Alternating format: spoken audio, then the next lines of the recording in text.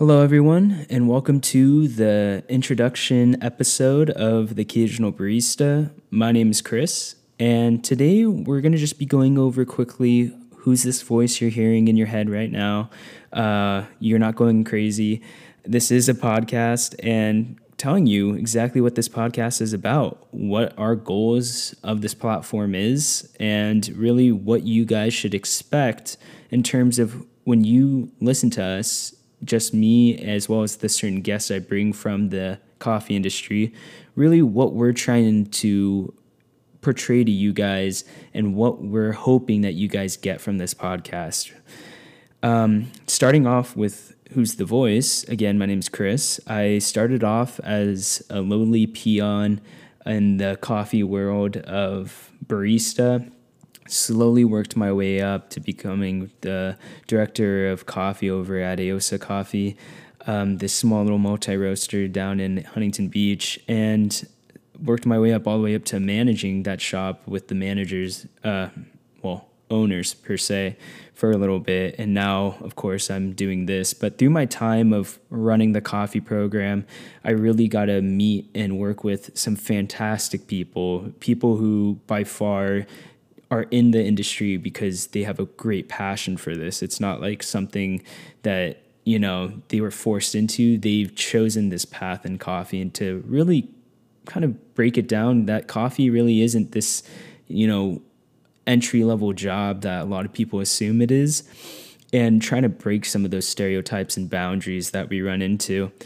And that's, again, one of the reasons why majority of my guests are going to be baristas. I will, of course, bring on some of the roasters that I've made contacts with just to hear their own stories and how they got into coffee themselves. But really, I'm really hoping that this podcast is a way and a platform for baristas, at least starting off with in the OC area, can really start telling their own stories, because I feel a lot of the time they get overlooked or they're not paid enough attention to for a job that really makes a difference in people's lives.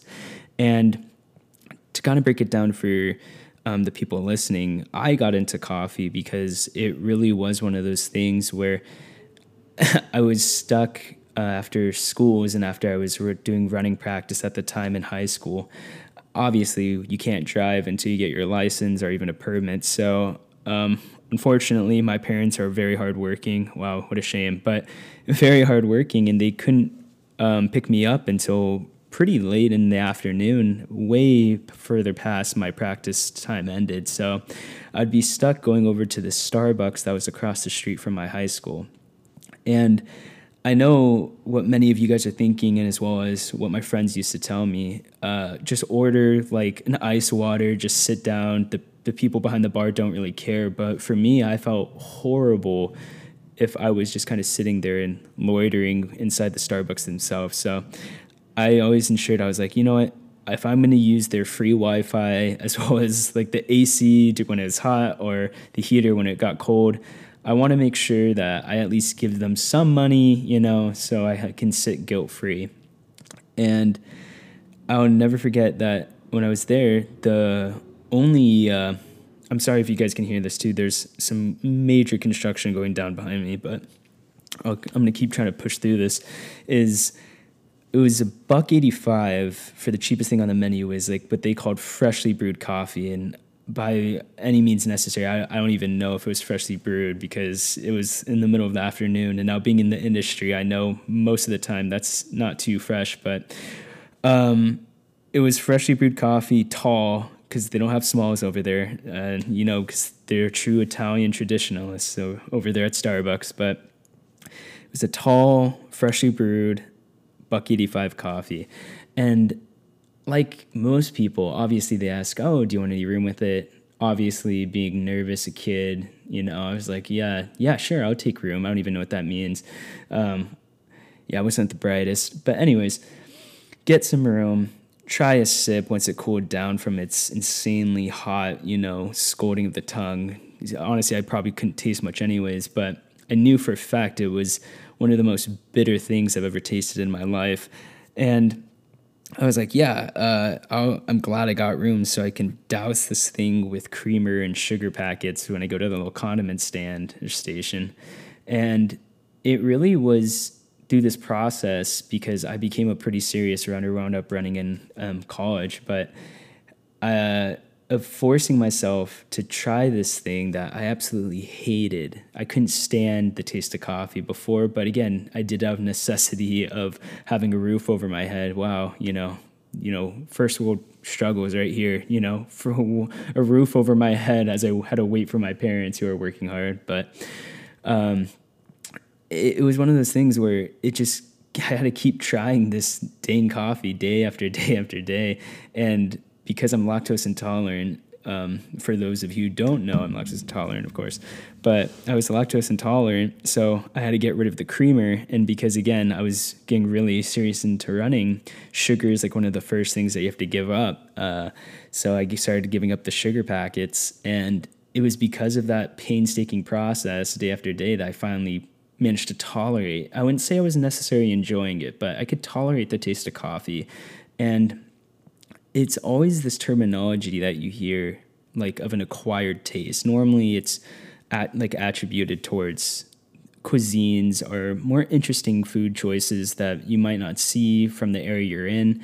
But I always thought what a weird phenomenon, acquiring a taste. Like, you're going from this whole idea of it's something different, or after you tried it, something weird, not normal to your daily life or daily intake, or at least your palate's clearly not used to it.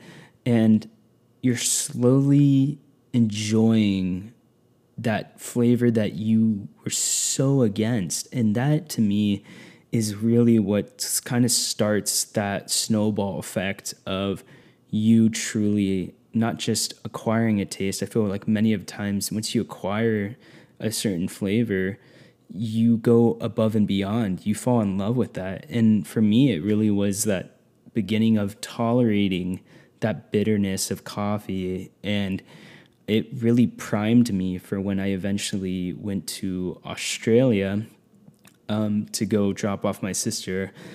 Again, I'm sorry for going on another tangent, but to drop off my sister for her study abroad program. I got to go to Australia, and I was so thankful for that trip because I would never forget. I was sitting with my family because we had to get lunch in the Australian Sydney Harbour right there, and there's a small little shop that we went to visit just for a quick bite to eat. And I was so proud of myself at that point because I was like, oh, I'm, sophomore, probably junior in high school, trying to, I'm an adult now, I'm almost 18. And I am so mature that I can drink black coffee. So why don't I show my family how much I've grown?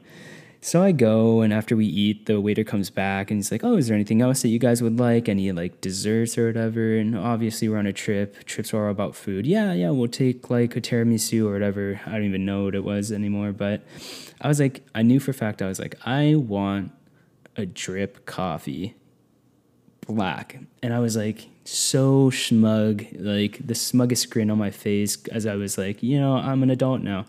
And I kid you not, I was in utter shock when the guy looked at me, dead face, like straight deadpan look, and he told me, what is a drip coffee? And I was like, what do you mean, what's a drip coffee? And I just started sitting there in my head thinking, I was like, is this guy messing with me? Like, I can't tell.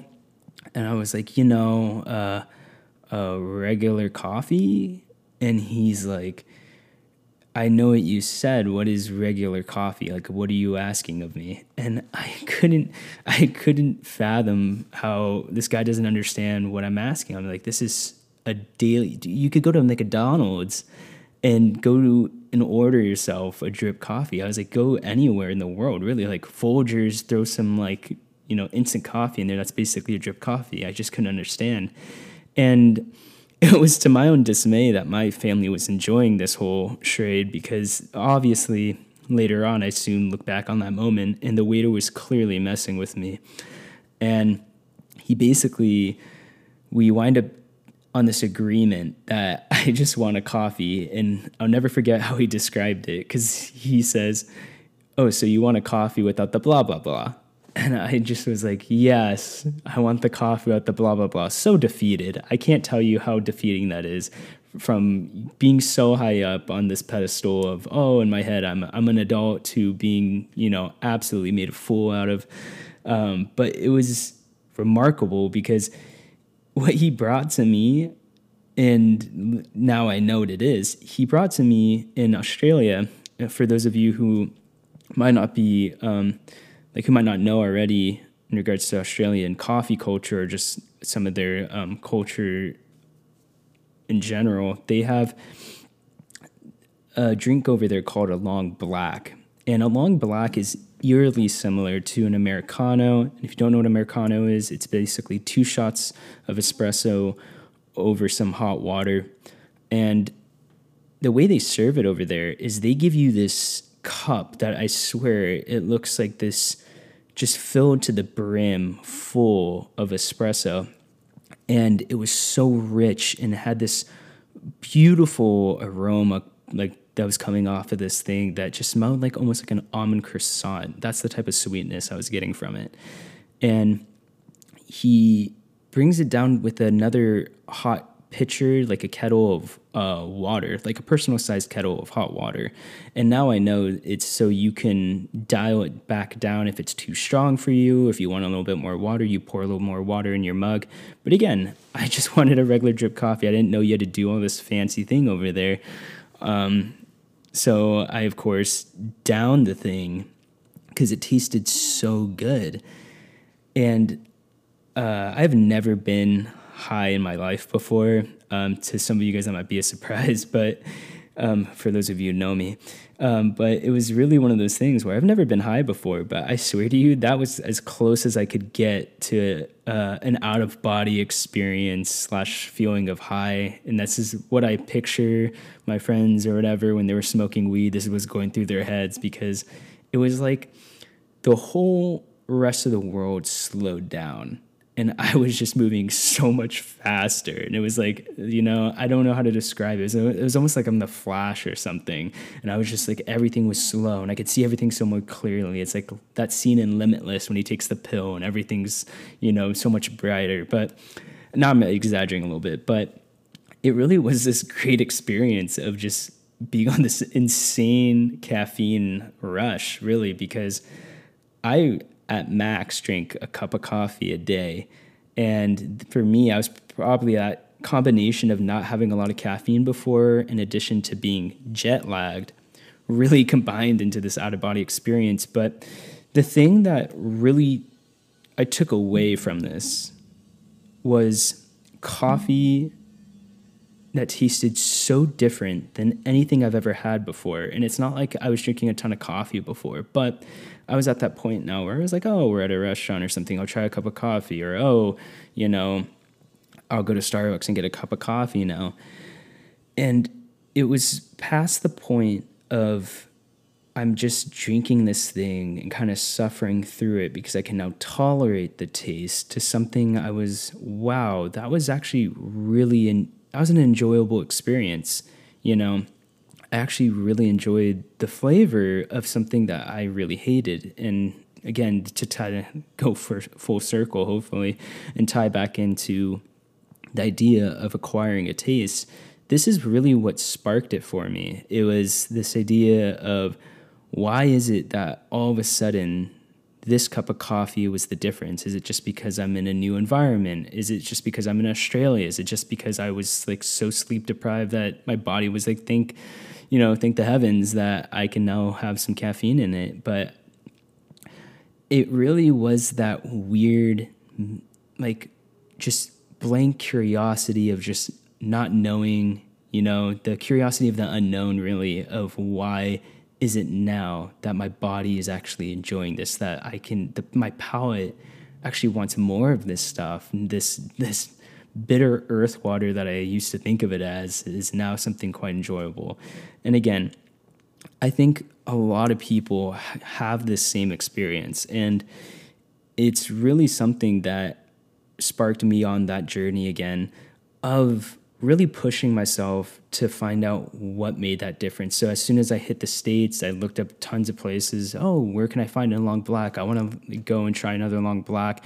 Do we even have long black in the States? And of course, that snowballed into me finding so what is specialty coffee? I never knew there's specialty coffee existed. Okay, what's the difference between specialty coffee and a Starbucks? Or why is it that my local shop that was like around the corner of my street, like I've never even knew that place existed. Why don't I go give them a try? But that's really my story of how I like just started my first steps into what I now know is quite a large industry. And really there's a whole world that I never even knew existed that happens. And it sounds like so, I don't know, like not unbelievable, but so weird of a thing to say about coffee, because society has this, preconception about coffee and the people who work in it as these, bearded hipsters with aprons and stuff and tattoos. And I'm not saying there aren't baristas out there that have those things, but it's crazy to me that we've put everyone in this, small shoebox of a fit, design, and this is all that these people can be. When in reality, man, I've met so many people throughout my times within the industry that I really am excited to share their stories with you, and hopefully, really kind of give the respect and understanding of how crazy it is that, take espresso, for example. If you're more than a second off of like stopping or being misdialed, if you put even just like a tenth of a gram of extra coffee, and can completely change this shot that you get. And as a customer, even, I think that's crazy, because you guys, like most people, probably didn't even know that it can make that big of a difference. And that just shows you that these people do have some bit of a weird talent or skill that I feel is very underappreciated. And again, our main goal through this whole platform of the Occasional Barista is truly to give those baristas just a platform where they can speak about their own experiences and hopefully get a little bit more, respect. Even if it's just for some people, like, wow, I never even knew that there was coffee besides Starbucks. Because again, I was right there. And for me, it totally opened a whole new world for me, and a more, like, honestly, like, again, brighter world. It's just way more enjoyable. It's almost like if people get into wines or microbrews or beer and everything, it's honestly on the same wavelength as that same thought process. So I really hope that the main takeaway that you will get, and that most people will get through this podcast, is just maybe the next time you're in a shop, please do not be afraid to ask your barista questions, or really kind of challenge what you think of the coffee world as of right now. Like, really challenge yourself to put yourself out there, try something new, try a new drink. Always a great question to ask to baristas really is, hey, like, what's your favorite drink? And before they just say something, and why? Like, why is it your favorite drink? So I know going into it, this is what I'm expecting. A lot of people will say that, and baristas will be like, oh, I just love straight espresso. But then clearly, if you've ever had espresso and you're not really into coffee, you're like, wow, you really like that concentrated dirt water? That's good for you. But it's really the why part that a lot of people are not going that extra step to understand why it is we like espresso maybe more than a drink with milk, or why some baristas might prefer milk drinks. But again, I really hope that you guys enjoy the stories. And again, we'll go even further and you see, it's like bartending, really. You see so many different people from all walks of life as a barista, and trust me, there's plenty of the stories that you probably, think of when you think of working as a barista, and stories that you can't even imagine has happened. So I really hope you guys enjoy, and I'll try to keep these podcasts, recording these podcasts as close as I can to a weekly basis. But for any other news about when future episodes are coming out, or any more information about what the Occasional Barista is up to, please go follow us on Instagram at the Occasional Barista. We're getting the website up so you can go, and there'll be stories of even my story typed out for you there if you missed anything. And as always, check on our YouTube page. Again, the Occasional Barista. We're hoping to eventually start posting, once this whole pandemic's over, really in-person interviews. It's so much better that way. We can enjoy coffee together. And we'll always are working to get out some tutorials even on how to brew stuff at home. If you have any more ideas about what we should talk about here, again, please either comment or DM us on the Occasional Barista. We would love to hear it. And for now, please everyone, stay safe out there and have a great rest of your day.